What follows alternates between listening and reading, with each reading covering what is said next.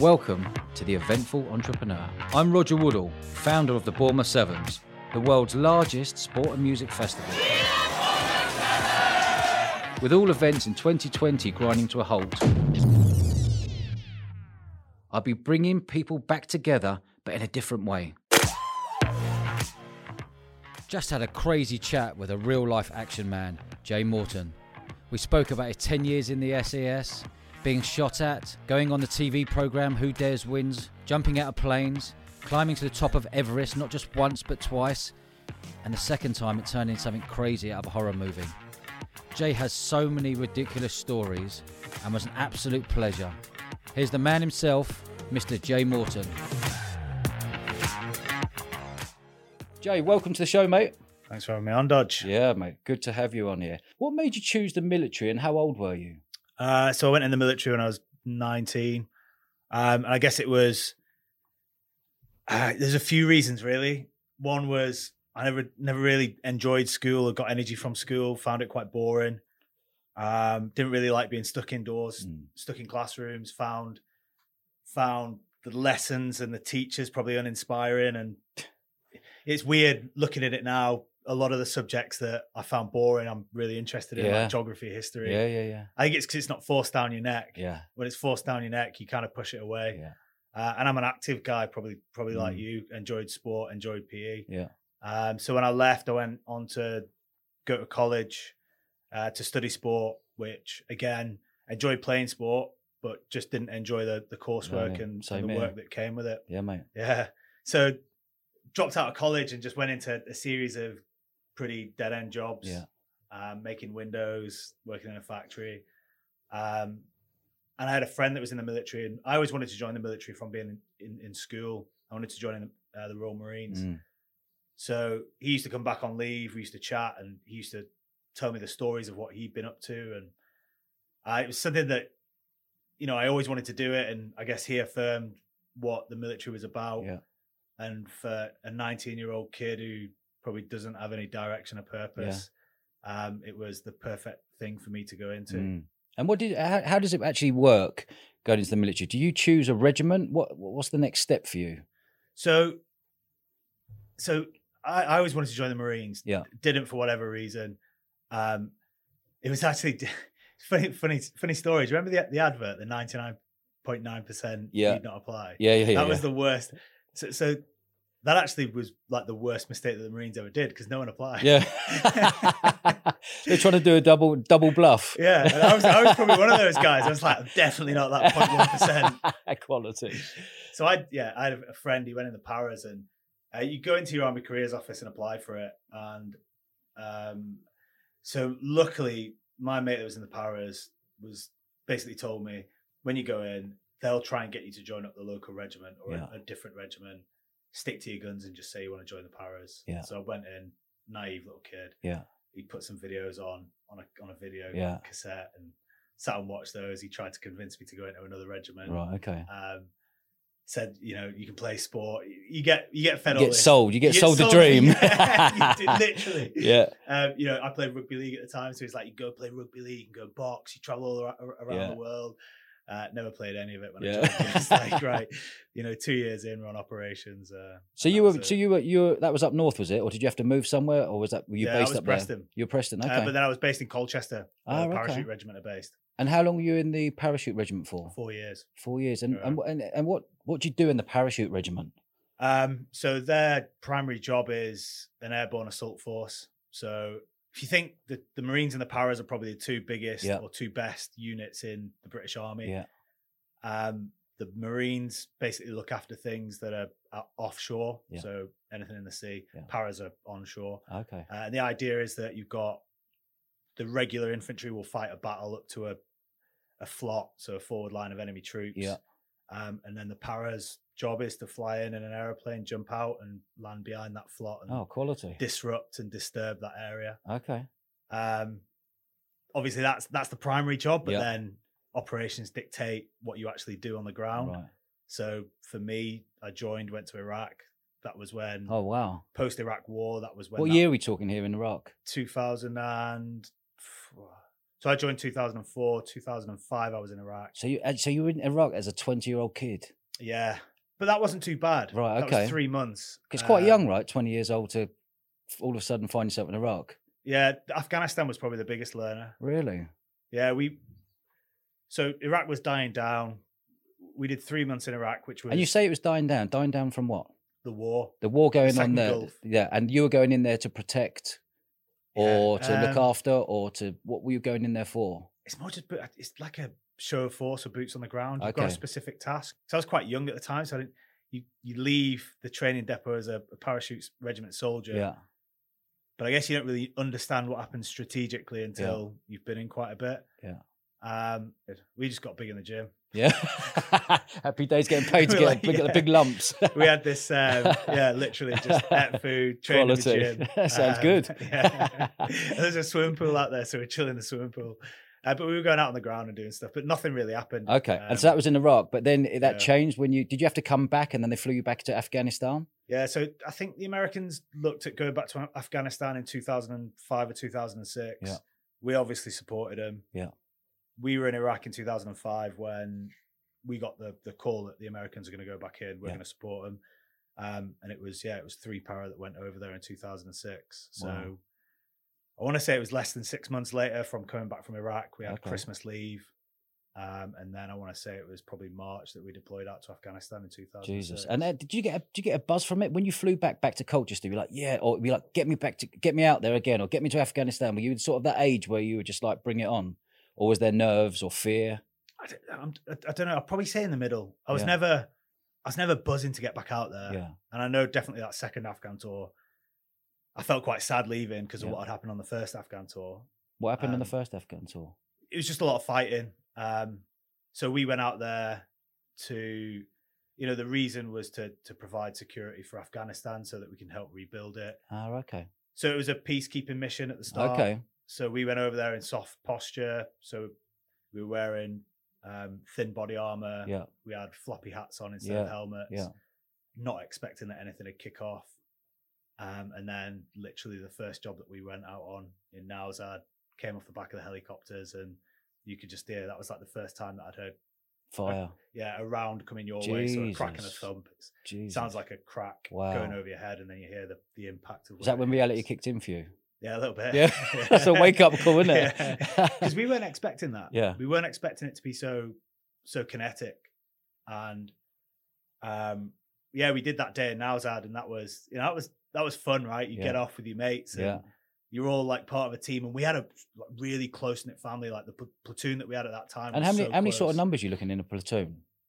So probably around 25. So it's 25 type blokes. Yeah, all looking after each other into 3 sections. Yeah. Each section's got a section commander. And then you've got like a platoon sergeant. Ours was Dan Jarvie, who's this big jock, strong jock guy that used to fish hook you and really? nose like grab your face and nose blow you and stuff.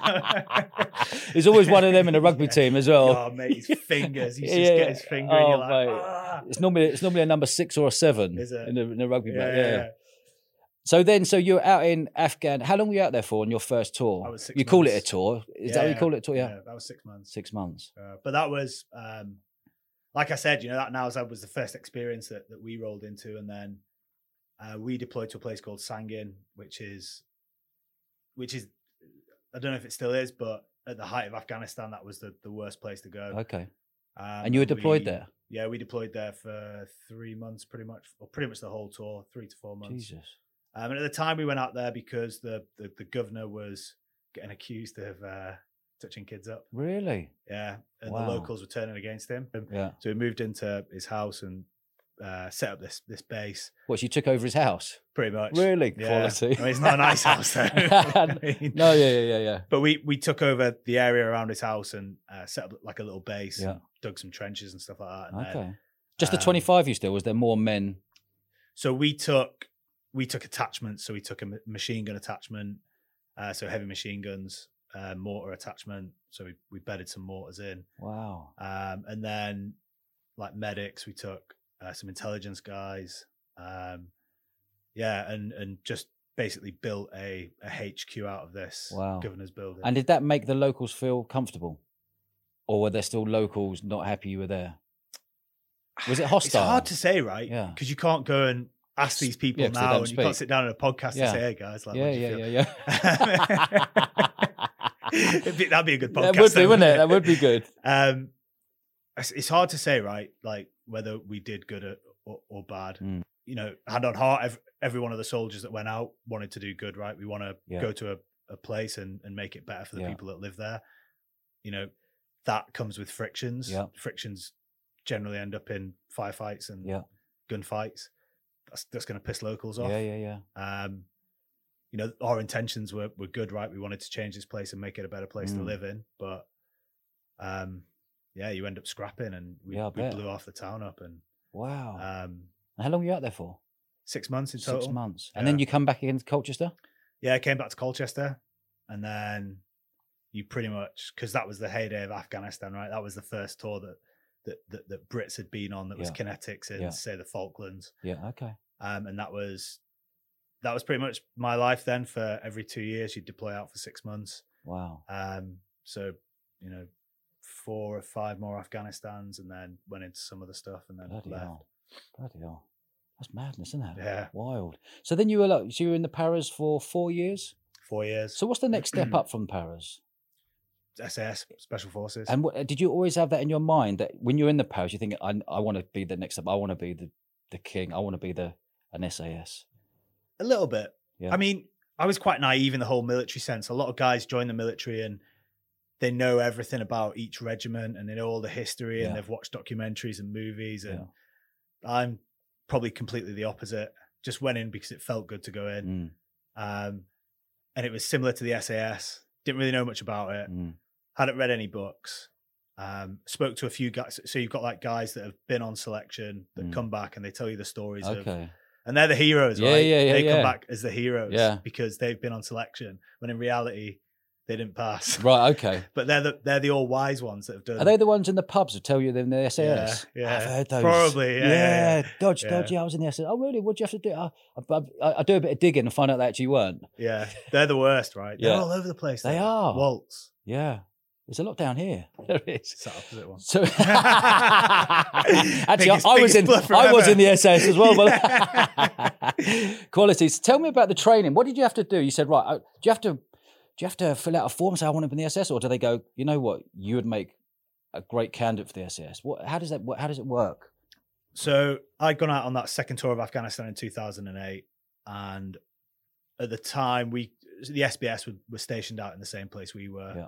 And we used to see them fly out on jobs all the time. And they've got a different aura about them. Yeah. I mean, it might be the same in rugby when you see a national side or you see a Premier League side. They act differently. They look differently. They've got better kit. Yeah. They get paid better money. Yeah. So they've got this kudos about them, which you're instantly drawn to, right? Yeah. You want to be a part of that. Yeah, I bet. So when I went on selection, you've almost got to you apply for it, right? You go and tell whoever's in charge of you, your platoon sergeant and your boss, that you want to go on selection. And if you're a complete muppet, then they'll probably tell you not to waste your time. Yeah. But we'd all come back off that 2008 tour, which was quite a quiet, benign tour. There wasn't really much fighting that happened on it. And we'd come from this 2006 tour where there was scrapping all the time, and then did this 2008 tour and it was quiet. And we were getting sent on these jobs where we just dug holes and made positions and nothing happened. Okay. Was that better, or would you prefer 2006 scrapping? Preferred 2006, hands down. It comes with its compromises, right? But we had a good time. That was like one of my best tours. Yeah. And the 2008 one was just boring. I'll say boring. Yeah. And was that time for you to say, right, I want to go into the SAS? What is the training like? What have you got to do to become signed off, or a beret and a belt to say, well done, you are now in the SAS? So it's a 6-month selection process. Yeah. So you apply for it. So you're all volunteers, and it's broken down into, so you've got a 3-week hills package. Sounds like a holiday, a 3-week package. So a 3-week hills package. Well, it kind of is. You get all your food paid for. Right. You happy days. You can eat all inclusive. You just got to cover 30 kilometers every day with a load of kit on. Is that back, right? Pretty much. Yeah. So for 3 weeks, you're camping? No. So you stay in a camp. Yeah. And then you're off in the Brecon Beacons. Yeah. Penny fan? Yeah, that's one of the penny fan. And so you start off doing what are called DS-led marches, where you'll go out with a DS or an instructor. What's a DS? Directing staff. So he's an instructor. Yep. So he's already badged. He's in the SAS. Yep. We call it badged when you get. And he'll take you out on the hills. You've got to prove that you can map read, and everyone takes a leg, and you're out in a big group, and you probably do 20 kilometers, come back in, and then you build up on that. So you might go out and do 20K one day, might go out and do 15K, 30K. Okay. So you're building up your level of fitness. The weight increases in your rucksack. Yeah. You have some what are called bee-stins. So dicky bow wood's a classic one. What's that? It's a wood in the shape of a dicky bow. Yeah. And it's basically a massive hill. So you just the instructors all come in at the same time at the bottom. You know what's going to go on, right? Yeah. And they just send you up to the top of this hill, come back down, send you up again, come back down. God. It's just that for half a day, which surprisingly no one really comes off unless they injure themselves. Yeah. It's hard, right? Yeah, but you know your head on, haven't you? You've got to go, right, I'm going to nail this. Yeah. But you probably get about 150 applicants. And then after that first 3-week period, you're probably down to about 50. Oh, wow. But a lot of them you get rid of the weak ones. Yeah. Okay. So a lot of them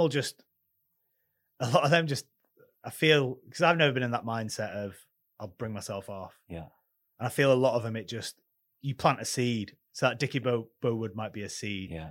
Right. Getting thrashed. I don't want to do that again. Yeah. And then they'll go back that night, go to bed and give up. Yeah. Yeah. They'll just think about it. Yeah. They'll think of going back and seeing the girlfriend and having some warm food and not have to get up at 5 a.m. in the pissing rain. And that's the same as entrepreneurship as well in business. It's true. Absolutely. There's a lot of people come up with ideas and want to do it and they find it difficult and they just go, oh, Jesus, I can't do this. Yeah. And then dip out. Yeah. Probably 99% of people. You're doing a 6 month and that first 3 weeks was that? Yeah. First 3 weeks is first 3 weeks is the hills. And then it finishes with the last week is test week. So you have a series of marches, which you've got to complete them in a certain time. And they're classic marches that everyone knows what they are. They're set routes that the SAS have been using as marches since the dawn of time kind of thing. So yeah, there's 5 marches. You're allowed 1 red flag, so you're allowed to fail one. And then what is that done on time? Yeah, time. Okay. So you might get 6 hours to do one. If you come under that 6 hours, you okay. That's your red flag. Okay. And then you finish on endurance. So you come back in. You come back in around 12 o'clock or about 2 o'clock in the afternoon, and then at 8 o'clock that night you go back out on endurance, which is 66 kilometers, so 40 miles, and you get 20 hours, and it's you're carrying about 70 pounds. 70 pounds, what's that? 30 kg? Yeah. On your back? Yeah. Wow. Food, load of emergency kit. Wow. A rubber weapon. Yeah. They'd Not that type of rubber weapon. Yeah. Batteries in it. Quality. Just spins around.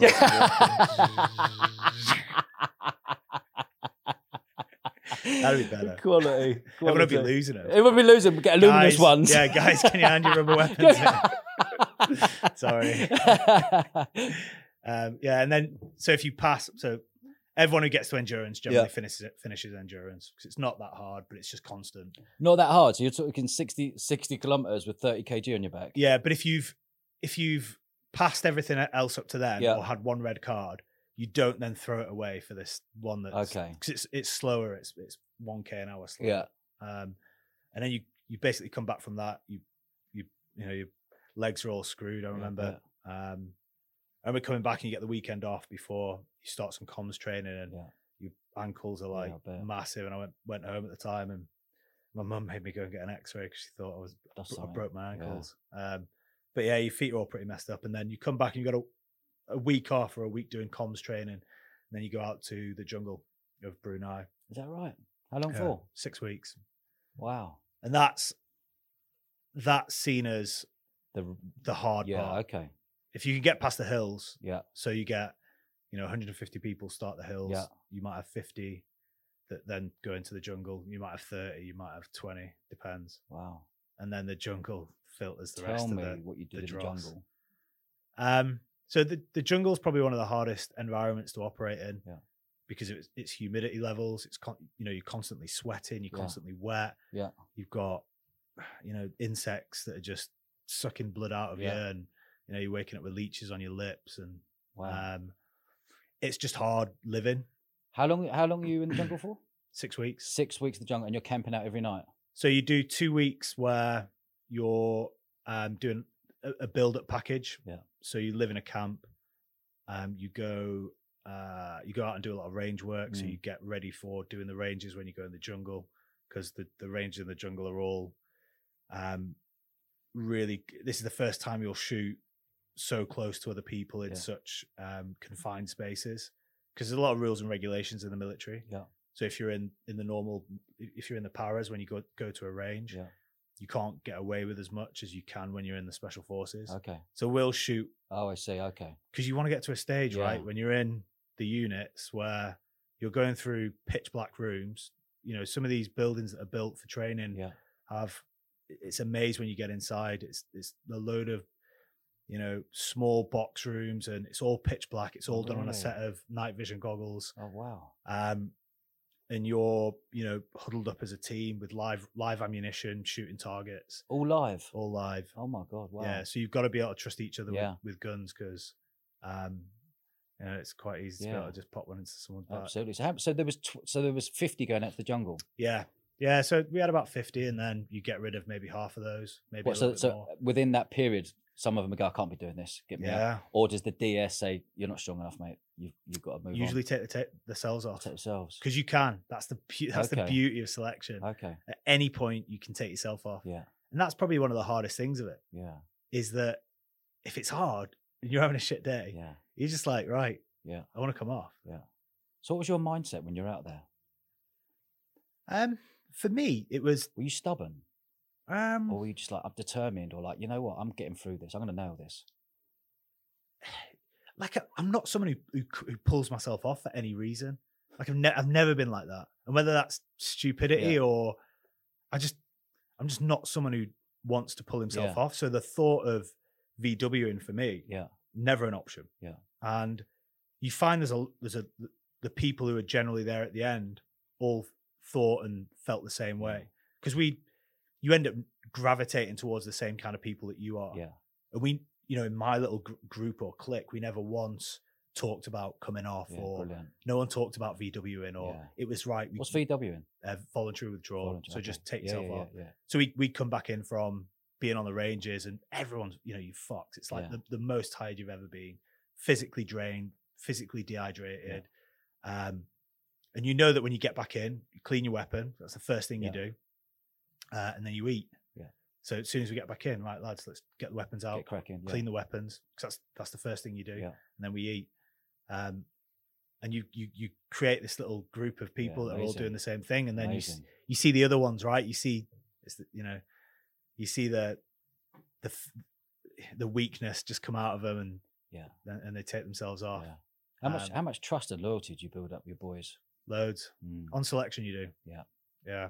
Because it's 6 months of solid graft. Beasting. Yeah. In some of the, it's fucking hard. Yeah. I enjoyed it though. I'm getting drained listening to how hard it is. I'm just picturing what I'd be like in, wow, hats off. Yeah, the jungle's hard. Like, I wish I took a picture of myself when I finished. A lot of lads did, but you must have lost a lot. You must have been ripped. Yeah. Well, you get this weird little fat belly, skinny arms kind of body. Right. Yeah. Because you're eating fat. Yeah. I get it now. If I do the climbing, you don't come back shredded. You just have this little podgy belly you can't get rid of. Yeah, and skinny noodle. That's what happens. You get into your 40s. Yeah.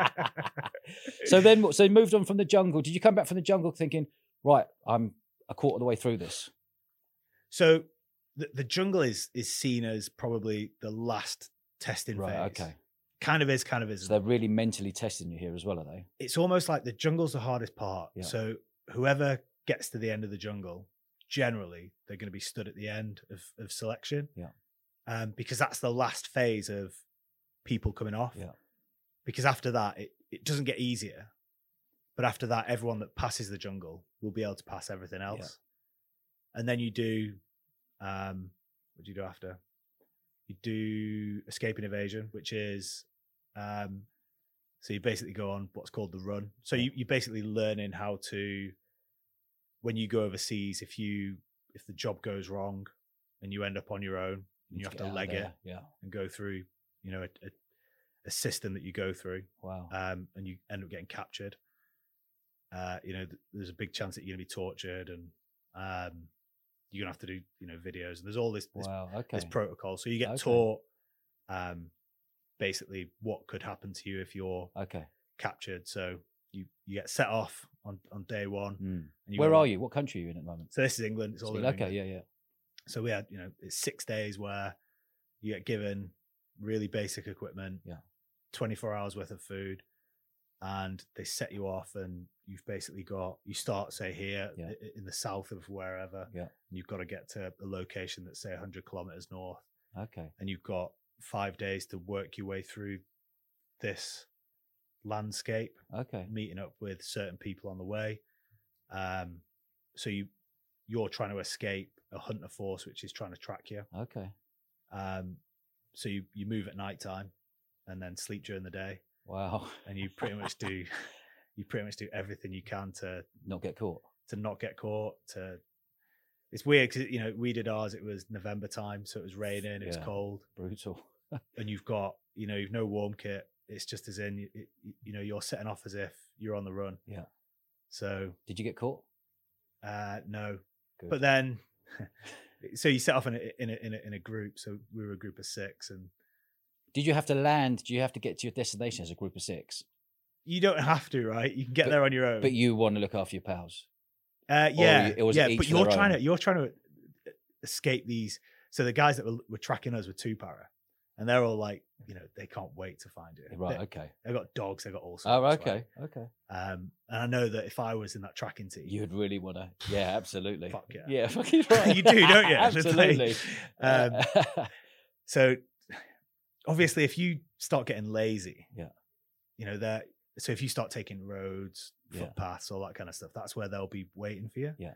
And we were moving through this nighttime location, and there's like a big, you know, Welsh lake over to the right, and we just thought, you know, fuck it, let's just go on this road. And we're all like walking down on this road, and all of a sudden this torchlight just shines over the top of this hill. No. So we all just go into this long grass, and everyone crouches down. Yeah. This is like day 3. Yeah. You know, your fucking boots are piss wet through you. And this torchlight comes over, and I can see it start getting closer and closer and closer. And it just comes onto us, and everyone's just like, no. I think it was me. I just fucking jumped up and I've never run so hard in my life. Yeah. Because if you get caught, you go into what's called the bag or the pen, which is you get thrown in an interrogation situation for 6 hours or whatever it is. Is that when they play, like, put a bag over your head and they play babies crying? And you get that at the end, but you basically get all your food and clothing taken off you, so it just ends up being worse than what it should be, and then thrown out in the middle of nowhere and expected to. So yeah, we all legged it, and I remember, I didn't know this, but one of the lads ran straight into the water and started swimming. Swam to the other end of this ice cold water. He didn't care. Who was that? Who was the guy with the torch? Probably one of the you don't know. He's probably like a farmer or something. Yeah, probably. We all just like, it's a robber. Yeah. And I remember I've never sprinted so hard in my life over these, we call them babies' heads, like in fields, these big things of grass. Yeah. I just sprinted, and then I was on my own then, and you've got this comm system with you. And for the next day, I was trying my hardest to find this mast, an antenna mast, and I thought I'd found it. And there was some hunter force in the area, and like I literally, you know, came close to getting caught. Like I remember at one stage, I was stood next to a tree, and two guys just walked out in front of me, you know, and they were 20 meters, maybe 10 meters. I could hear him talking. And I was just, this is, you know, the point where you just don't move, right? Because if you move, they'll see movement. So I'm stood next to this tree, just like staring at them. Oh no! I don't know whether they saw me and took pity on me, but I didn't see them look over, and they just carried on walking. And then I was convinced that I was in the wrong place, but it was an antenna. Yeah. So I started trying to find this other antenna, and you've got these trees going around this antenna, and I stood there and I was like, right, this is the place. And it started going dark, and I got up on this comm system. I was like, is anybody out there? I sent about 4 or 5 messages coming going, yes. I'm at the antenna. So we all met up, made this little fire, and had some hot food and stuff. Happy days. Yeah. And then so when that finishes, when you finish that, what's the next step? Is that your final bit? So yeah, then you obviously go into interrogation at the end of that, which is talk me through interrogation. Which is 36 hours of just getting interrogated. So that's that's the stress positions, and then being example of a stress position. So cross-legged on the floor with your hands on your head. Oh, that's one. They don't sound too bad, right? No, that's painful. I just about cross my legs on the floor, let alone my hands. It sounds easy, but it's not. And a lot of guys are like that, right? A lot of guys are sports guys and stuff. The other one is just stood leaning up against the wall with your hands up, which again doesn't sound too bad. But and what sort of time are you looking at? Are they just saying, just stay there until we're ready? You don't know time. You don't know. Time gets taken away from you. Wow. Like sight gets taken away from you. So you don't really know where you are. And they'll stick you on a wall that's got water dripping down it. So you've got this water just being a nuisance on you. Yeah, just things like that just wear you down as an individual. And what was your mindset when you're in there?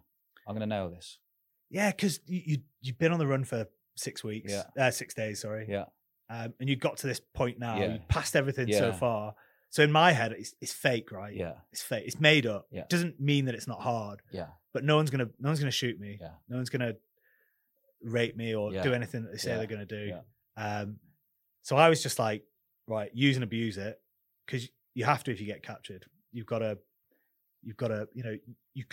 your last meal might not have been for a long time. So you've got to play that card of, please not me, can I just have some more food? And they're humans as well. They'll reward you. And I was getting like butty stuffed in my mouth and sweets and hot, but you've got to do that, right? Because I've literally eaten 24 hours worth of food over the last week. And then in my mind, I'm just like, do you know what? It's the last 36 hours. Just get it done. Get through it. But by that point, you're hallucinating. Yeah, I bet. They've got this when you're in the stress positions, there's music that's played. Yeah. And at the time it was Middle Eastern music. And I could hear voices in this music. Yeah, I bet. I could hear my parents speaking to me. Yeah.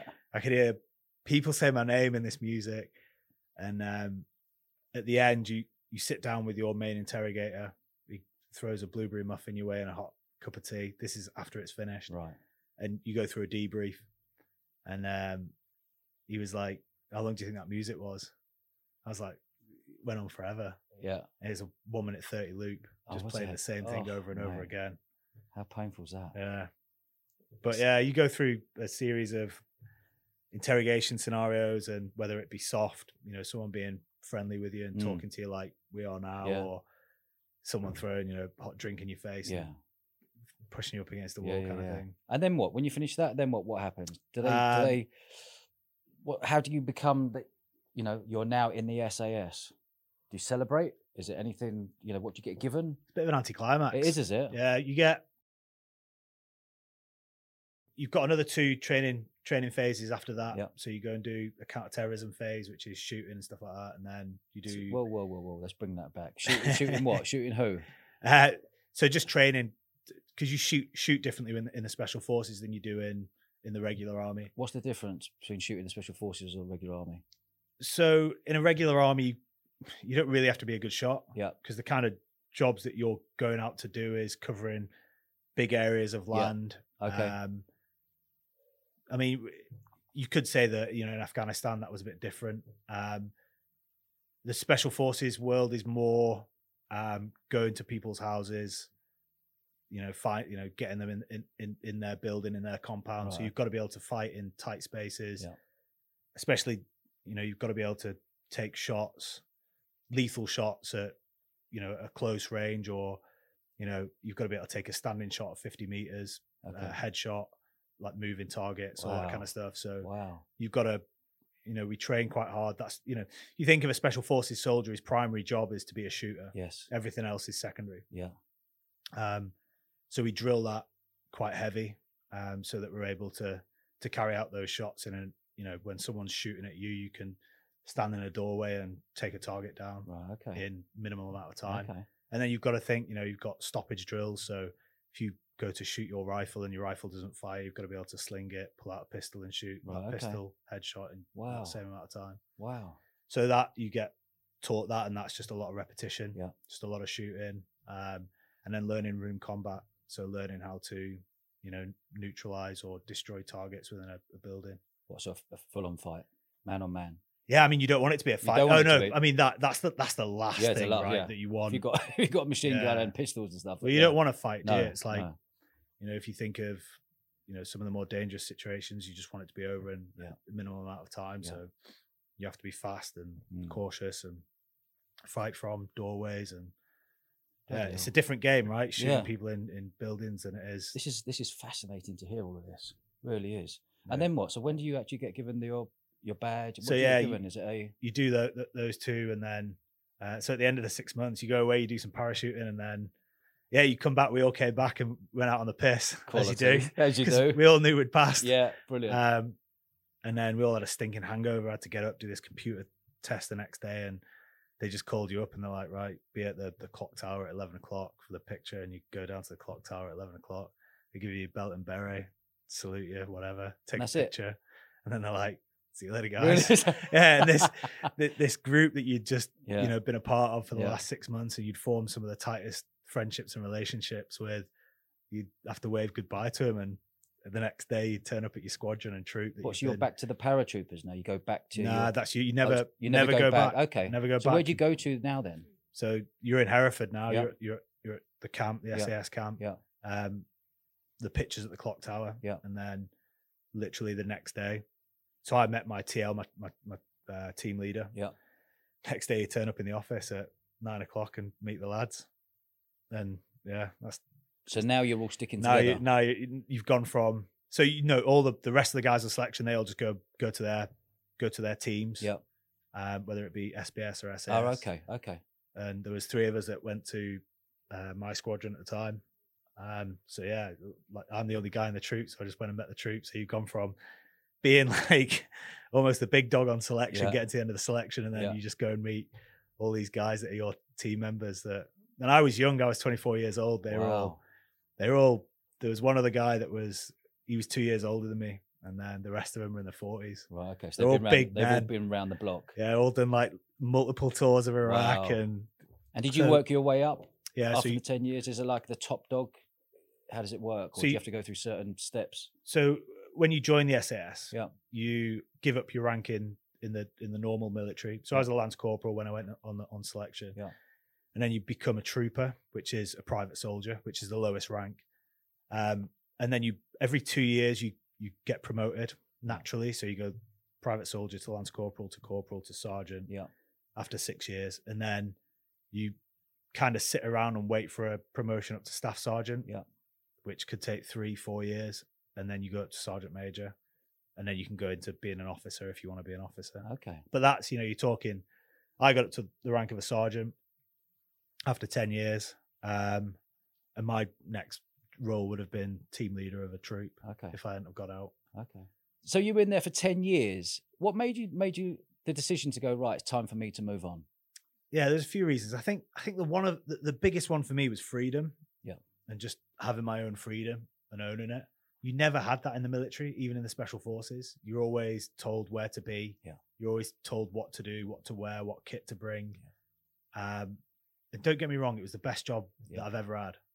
But there was something inside of me that just wanted that freedom to be able to be in charge of what I do and where I go. And towards the end of it, I got into the climbing stuff and was lucky enough to go over to Germany to train to be a mountain guide. And I guess it was there that I started seeing that there was more to do in the world. Yeah. And that kind of planted the seed for me. I got out maybe 4 years after doing that mountain guides course. Okay. What year are we talking here when you left? I left 2018 in August. Oh, wow. So I've only been out 2 years. Oh, okay. Operationally, I felt like I was gifted in a way with operations.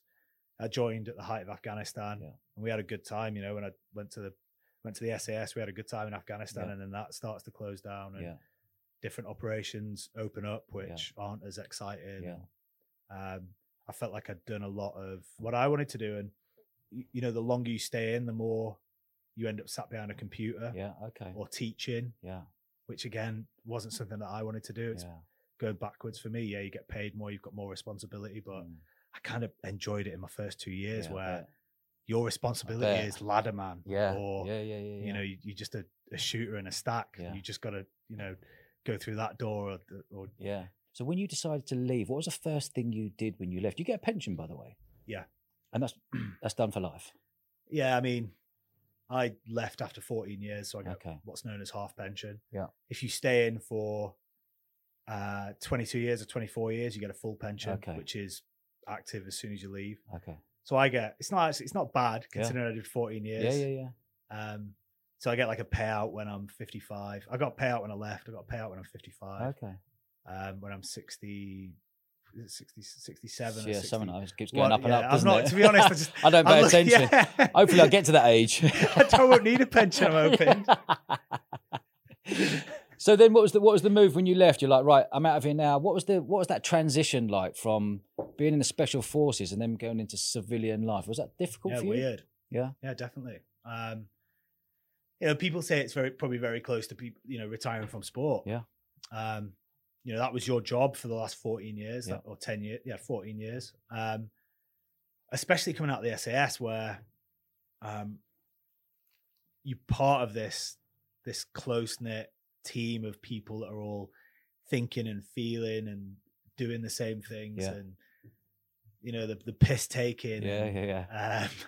It's the best bit, isn't it? Yeah, walking into the hangar or the office in the morning, and there's lads around that you can always chat to, and it's a family, right? Yeah, you'll go for a coffee at 10. Sounds very similar to rugby boys. Do you know what? After reading, so similar. Yeah, after reading like Dylan's and Haskell's book, it's exactly the same. Initiations, like all the piss taking, all the banter. It's exactly the same. Exactly the same. But it's the same job, right? You both put your body and life on the line, and it can be very violent, whether it's on the pitch or whether it's in training every day, but you're with the boys every day taking the piss and having a laugh, and all of a sudden that's taken away from you. How did you actually feel that first sort of month?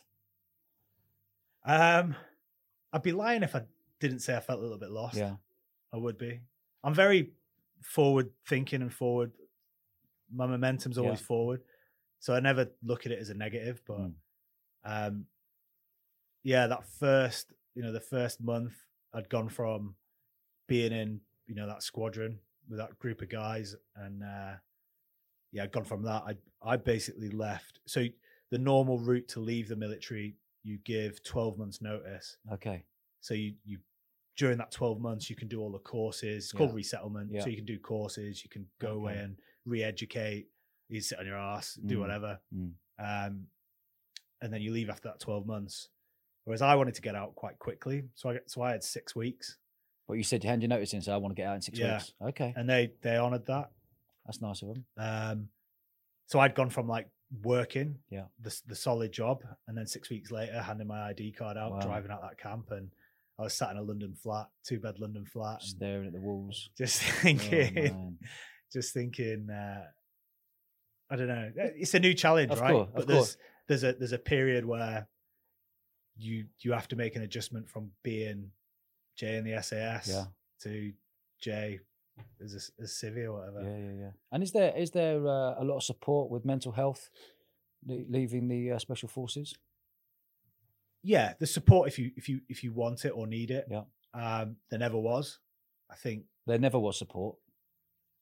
There was, but I don't think we. You know, I joined 2004. Yeah.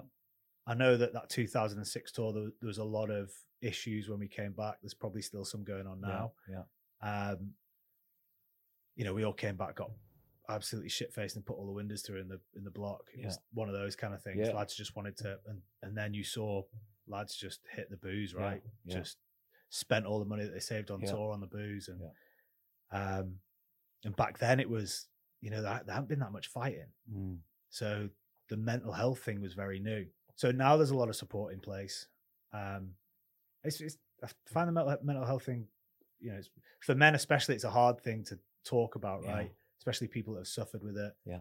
It's generally, I know that, you know, we'd get briefs or talks about mental health whilst we were still serving, and you'd get figures of guys that are actually seeing people for help and how successful that is. And, you know, you don't know anything about it because men can be very secretive of that kind of stuff. Yeah.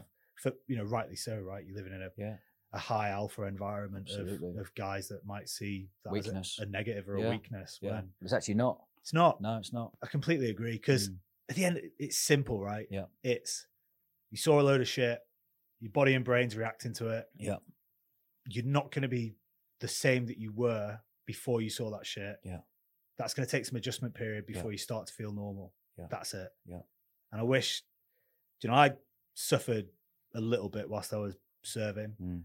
And again, I didn't go and see anyone, but you understand that that's what it is, right? It's my body and brain just adjusting to a different environment that I was operating in. Was that PTSD? I'd say if you labeled it, PTSD. Yeah. But I'd say it was just more that, right? It was just an adjustment that I had to make. So you become massively desensitized when you're serving, naturally, right? Yeah. The things that you do, you have an ability in your mind to be able to switch that off, and I think that translates into a lot of things. So you end up switching off a lot of emotion, which is still there, right? So you switch it all off. So when you come back home and you speak to your girlfriend, you struggle to communicate with them, right? Yeah. And at the time, I was on a busy task. So we were going out. We dismantled a full IED network, which was they make these explosive bombs. IED stands for improvised explosive device. So they make these homemade bombs, and there was a network, which was, say, a gang, operating in a certain area that we dismantled and took down, which was a busy 3 months doing that. We were doing back-to-back jobs. I had a chance to fly back in 24 hours instead of doing. So when you fly back from operations, you have a period of 3 days where you sit in Cyprus and decompress. Okay. So you go through the period of, right, that was work. Now we chill out and then we go back to our families. Okay. And I didn't have that. I just flew back in 24 hours and I'd literally come off a job. I'd come off like 3 back-to-back jobs, jumped in a helicopter, flew back, jumped in a plane, flew back, landed in the UK. Jesus. And I'd still had that switch off in the head, right? So I was like, right, I'm in this place. I shouldn't be feeling the way I feel. Yeah. Because I'm used to feeling like that in Afghanistan or wherever. Yeah. But I was feeling like this, blue skies and birds tweeting. Yeah. And that was, for me, that was a feeling inside me. It was just like, what is just going on? Yeah. Couldn't really understand it, but knew that didn't feel right. And I was on the train up north to see an ex-girlfriend, and you just can't put together everything at the time. Wow. It's a weird feeling. One knows what you've just gone through and what you've just seen. And 24 hours later, you're back in London, getting a train up north. Yeah, trying to go for dinner with my ex, just like sat down, just like. I don't know why you picked an ex. That's a double whammy, isn't it? She wasn't an ex. She is now. She is now. Quality. So yeah, but you know, you don't know who to talk to, right? Yeah. You don't know. I couldn't speak to any of the lads; they were all still over on ops. Yeah. So you just got to deal with it, and I found probably I was drinking a bit too much, and because that helped with it. Whether it helps it in the long run, I don't know. I wouldn't say it was a negative, and it didn't turn into a problem, but it definitely made me feel a little bit better for that brief period. Yeah, absolutely. And then 2 weeks later, I was fine. Yeah. Still fine now. With that little twitch going on. And then, so when did you, I want to know about climbing Mount Everest. How on earth do you go around about climbing Mount Everest? What was the idea behind it? How much did it cost to do? And how long did it take? So it was an opportunity that came up while still serving. Yeah. And I specialised so I was mountain troop, so specialised in the mountains, lucky enough to go and become a mountain guide over in Germany. And then came back, and there was an ex-regiment guy, John, who'd been, so he was involved in an incident in Afghanistan where a helicopter had landed on a vehicle that he was sat in. Yeah. Totaled the vehicle, totaled him. His toe was in his hip, so his knee had completely gone all the way around. Multiple broken ribs, broken back, everything you could think of, right? Chunk out of his head. Gone through his rehab, ended up setting a business up, doing really well, successful, made his money. And then he was in a position where he just wanted to do, stuff that he wanted to do. Yeah, good for him. And K2, which is another mountain, which is the second highest mountain in the world, he wanted to climb K2. So he basically asked the regiment if they wanted to put anyone on this expedition. I put my name forward and devised the training plan because John had never done any climbing. Yeah. So, we went up to the Lake District, we went out to Chamonix in France, and then we ended up on a mountain called Manaslu, which is the 8th highest in the world, which is also in Nepal. Yeah. Which we failed on miserably, and John nearly died. But whoa. Let's rewind that. John nearly died. How? Yeah. We made a load of mistakes going into this mountain. It was the first 8,000 that we climbed.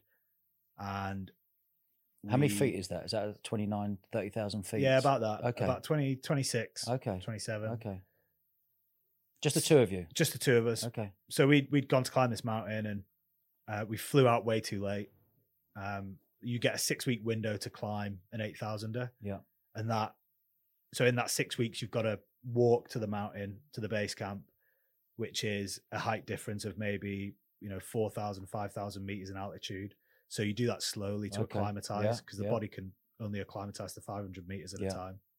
You then stay for a period at base camp and then do an acclimatization leg where you go up to an altitude of around 7,000 meters, come back down, and then your body can produce red blood cells. You're going up another 7,000 to come back down. Yeah, and then you give your body time because you want to shock your body. Yeah, wow. So your body starts producing red blood cells. Okay. So you're able to take on more oxygen because there's less higher up. Okay, yeah. And then you look for a weather window when you can summit the mountain. So we basically gave ourselves 3 weeks. So flew out too late. I actually went out to Bali for 3.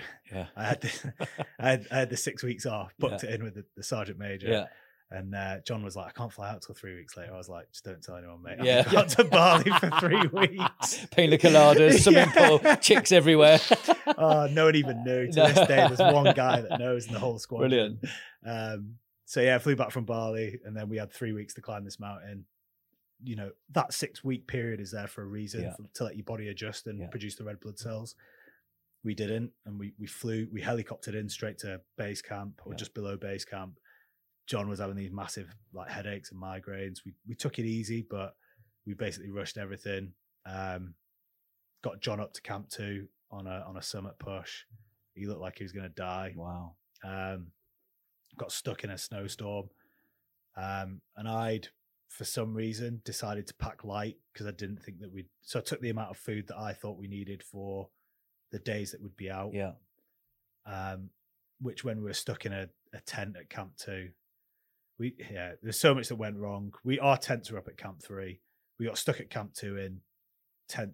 So we were living in these 2-man tents with these Germans that had luckily taken us in as orphans. It was a miserable few days. We were sat in this tent. It was hammering it down with snow. We basically fucked up on it, and I'd eaten all my food, and John wasn't acclimatizing, and I wasn't really. And then we set off after this massive snowstorm. Basically, avalanche triggers at a certain angle of slope, which this mountain Manaslu has loads of them. Yeah.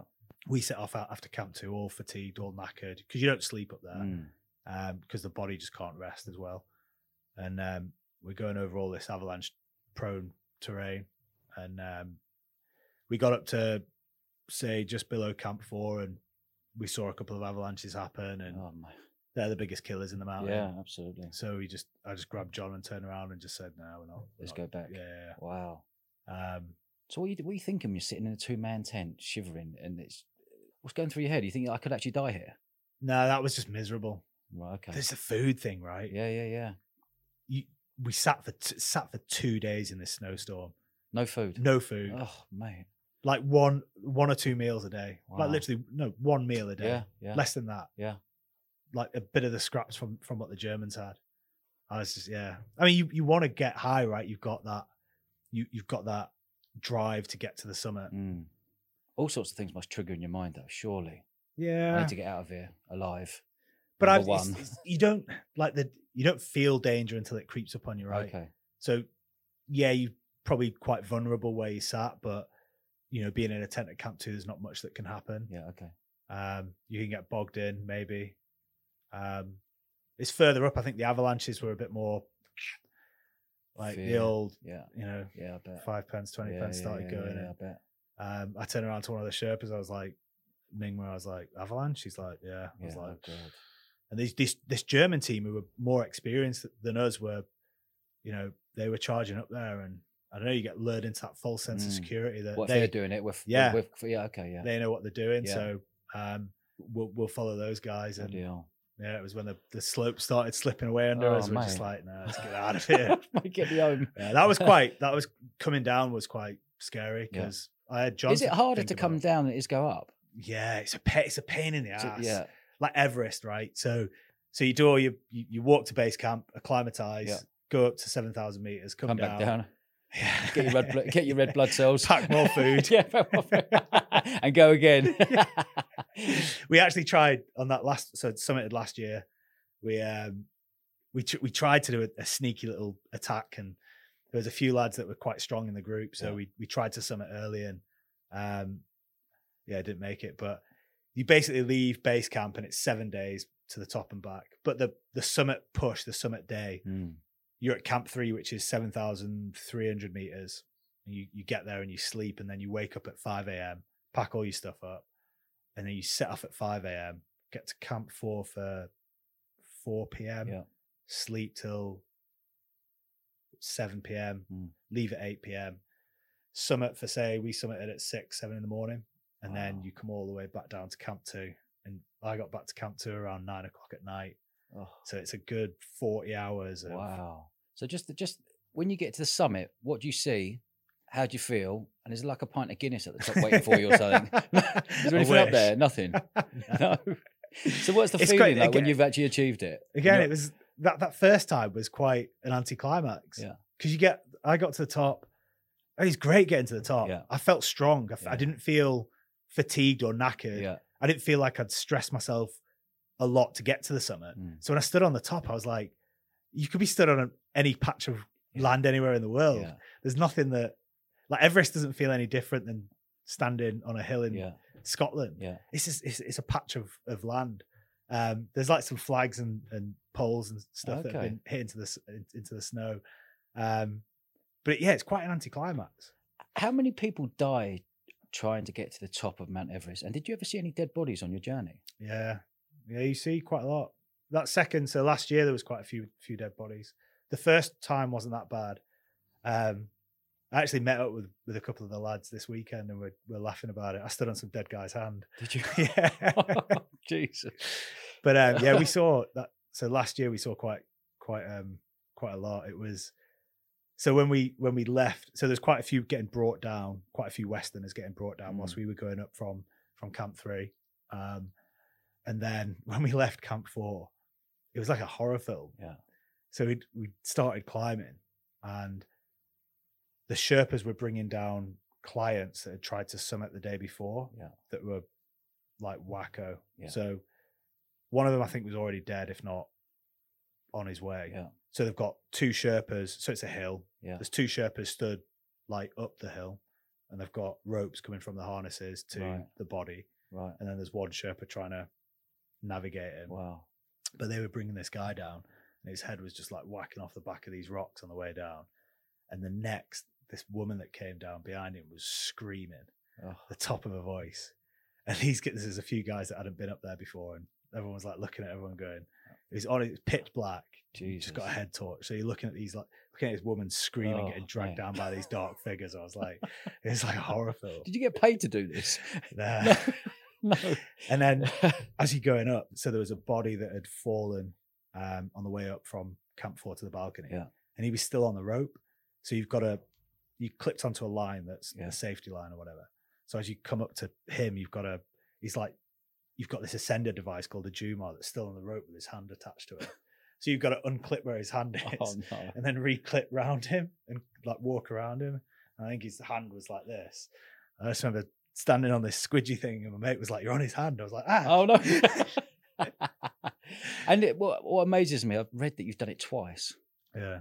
Was the first time easier or the second time? First time. Yeah. I think for no. Is that because it's the unknown? I don't know. I think I just felt stronger on that first summit push. I don't know whether my preparation, my fitness going into it, food. I don't know. Yeah. Might not have caught. You generally catch something when you're in Nepal, whether it be like a bacterial bug. Yeah. You don't really know about it, right? Your body just sorts it out, but you you generally come back with something. The second time was I was looking after a group of clients, so there was more responsibility, which comes with its own stress because everyone pays. Go back to the money. It's roughly around 30 to average is around 50,000 US dollars. What's that? 30 grand sterling. Yeah, 30, 40. What if someone wants to go to the top amount of it's costing 30 grand? Yeah. Wow. Easy. And then can you pay more for? You can pay up to say 150,000 US dollars. And what do you get for 100 grand sterling from 30 grand to 100? You get just nicer conditions. You get probably better staff. I'm thinking completely different luxuries to you here between 30 grand, 100 grand. You want that rubber weapon? Bring it back. Yeah. You get a rubber weapon on your bedroom. Now you go up and there's their camp, there'll be like a massive one of those massive dome tent. Okay. With like sheepskin rugs and and whatever, and PlayStations like a VVIP. Yeah, and the food's package. Better, and they've got beers. Yeah, okay. They've got each an individual tent. Now we're talking. Yeah, now we're talking, Joe. Sheepskin rugs. But once you leave base camp and the luxuries of base camp, it's all pretty much the same when you get higher up. You all sleep in a 2-man tent. Yeah. And then you've got to take your own equipment, right? And it's just as hard, but you're probably guaranteed that some of the higher end guiding companies, they'll guarantee that you summit or come back down alive. Yeah. And they've got like 100% hit rate on that. Okay. So moving on to the TV program SAS, Who Dares Wins. How did that all come about? So I left the military, set up Through Dark, a clothing brand with a couple of SBS lads. Yeah. And then at the time, the producers got in touch with us to provide clothing for the show. And at the same time, just said, look, we're looking for this new storyline for a mole. Yeah. Are you guys interested? And at the time, it was a bit of a no-brainer. We just all applied for it, and I got the short straw. Yeah. And how did you feel leading up to that? Was there any nerves? Was there any fear? Was there any sleepless nights about going on to a show? Probably all. It was it? Yeah, I think more coming out of the SAS, going on TV is not what's done. Right. Okay. We signed the Official Secrets Act, which bounds us not to talk about certain things, and TV is, or media is, an outlet to break that act that you sign. Yeah. So it's ever since Andy McNabb got out and Rick Bravo 20 and Chris Ryan had written his stories. Was that seen as bad back then? Yeah, it was it? Yeah, massively. Still is. It's still frowned upon, right, to go out and write a book about an operation you've been on. Right. And there's been other books since leaving. Yeah. There was one about the operation in Iraq that we went on to. So yeah, it's not a natural progression from being in the SAS to being on TV. Yeah. And talking about that identity that I had, I was still, in my headspace. Still chatted to the lads on camp, and I had a good reputation, and I was trusted, and a lot of that comes with a lot of weight on your shoulders. And for then, I knew that as soon as I got accepted to go on the TV show, that the TV producers would then speak to Hereford, to the SAS, and I was kind of waiting for the response, which I'm not gonna lie, was quite stressful when you've got your old sergeant major or whatever phoning you up saying what you're doing. Yeah. Wow. Yeah. Because you built that trust and that relationship up for so long, and now I knew that I was never doing anything wrong, right? I knew that I wasn't breaking any rules, or I'd never bring the regiment into any bad light. I still won't, Yeah, that's you're insular, right? You're in this group in the SAS, and it's like the classic thing, right? If everyone thinks that black's a shit color, then everyone generally thinks that black's a shit color. It's so you have any phone calls from any of the boys saying what you're doing, or did you find kind of like a few messages that came out? Yeah, I think they're worse, right? Yeah, of course it is. Phone call, I can explain myself. Yeah. And then quite a weird thing happened. I think after a few of those messages came through, like I was on holiday at the time in Portugal, did the old thing, went straight to the bar. I was like, forget it. Yeah. And then I started getting messages off lads that I wouldn't even see him as mates whilst I was serving. It's a close family, right? Everyone knows everyone. Yeah. And you stop and chat to people, but people that generally weren't my mates were messaging me and saying, Jay heard about the show. Don't listen to what everyone's saying back here, mate. It's a good thing. Yeah, good. Good that it's you, kind of thing. You're doing well. And yeah, you know, I still speak to lads on camp now, and I think after they saw me on the show and they saw that it's probably not as bad as what everyone makes out in camp. Did you enjoy it? Yeah, I loved it. Did you? Yeah, it was good fun. Yeah. And you enjoy being the mole, and then they pulled you out, and then you were like, the mole was shit. Was it shit? Yeah, I'm not gonna lie. And they pulled you out. I just did it for 14 years. Yeah, I don't want to go back on as like 35-year-old man. Get shouted at by and whatever. Yeah. How long were you a mole for? 6 days. 6 days, and then how long were you? 4 days. Okay. Yeah. Okay. And then you moved on to writing a book, Respect is Earned. Mm-hmm. How long did that take you to write? Probably about 8 months. Yeah. Yeah, which is quite good because we had lockdown, right? Yeah, so absolutely. Lockdown's been good for a lot of things, yeah, isn't it? Yeah. I couldn't go anywhere. Yeah, So yeah. That probably took about 7 months, which was interesting. Mm. It was good to revisit my life going from start to finish. Yeah. Again, you know, I'd never thought leaving in August 2018 that I'd be writing a book. Yeah, amazing. But massive respect for doing that. And did you find that it was a nice feeling to get everything out of your mind in a brain dump and go, it's in the book?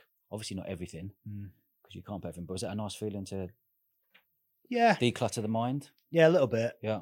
Yeah, there's still like, I'll be sat there one day now and just think of a story that I couldn't think. It's weird how your brain just forgets stuff. Yeah. But yeah, you know, the book it's got stories in there. You know, the book is all my experience from being in the situations and scenarios that I experienced during my time in the special forces, in the military, and the climbing. Yeah. And it's put into that book, so it's less an autobiography and more. You know, it's the 7 characteristics that I see go into being an elite level operator. Yeah. And you can take that and put it into whatever you want to put it into, right? Absolutely. Into sport, into business, absolutely. into life. Well, I think your acronym SOLDIER is perfect for entrepreneurs and business. Can you just talk us through SOLDIER? Yeah, sure. So S is self. So understanding yourself. So it starts with a personality test. And then it's, you know, for me, that's one of the most important chapters. Yeah. I think that, you know, the more you can understand how you fit into the world and how you fit into, say, business, or what makes you tick, or what doesn't make you tick, the more you can get out of life, work and play. O is opportunity, which for me has been something that I've looked to seek out through all my life, whether it's work, whether it's the expeditions, climbing. So it's all about recognizing it when it comes in, and how you take it and tune your body into being able to take it. L's leadership. So all the good parts of leadership, all the bad parts of leadership, and how you can implement them into your life. D's danger. So not talking about danger in terms of Everest or being in firefights, but the reaction your body has from doing things that are difficult or things that you fear is exactly the same as being in a firefight, or, you know, blowing a door and going into a building. It's the same reaction, right? So whether that's applying for a job that you don't think you're going to get, or a job interview, or coming on a podcast, or starting a business venture, asking a girl or boy out, so all the same reaction that your body goes through. So that's put down in the danger chapter. I is intelligence. So something that, again, I never started out to have intelligence. I'm not academically intelligent, but I think that special forces soldiers are probably some of the most intelligent people that I've ever met. And it's not so much academic intelligence, it's adaptability intelligence. So what happens when shit goes wrong? How do I adapt into that? And also emotional intelligence. So being able to work in a team, being able to communicate, have social skills.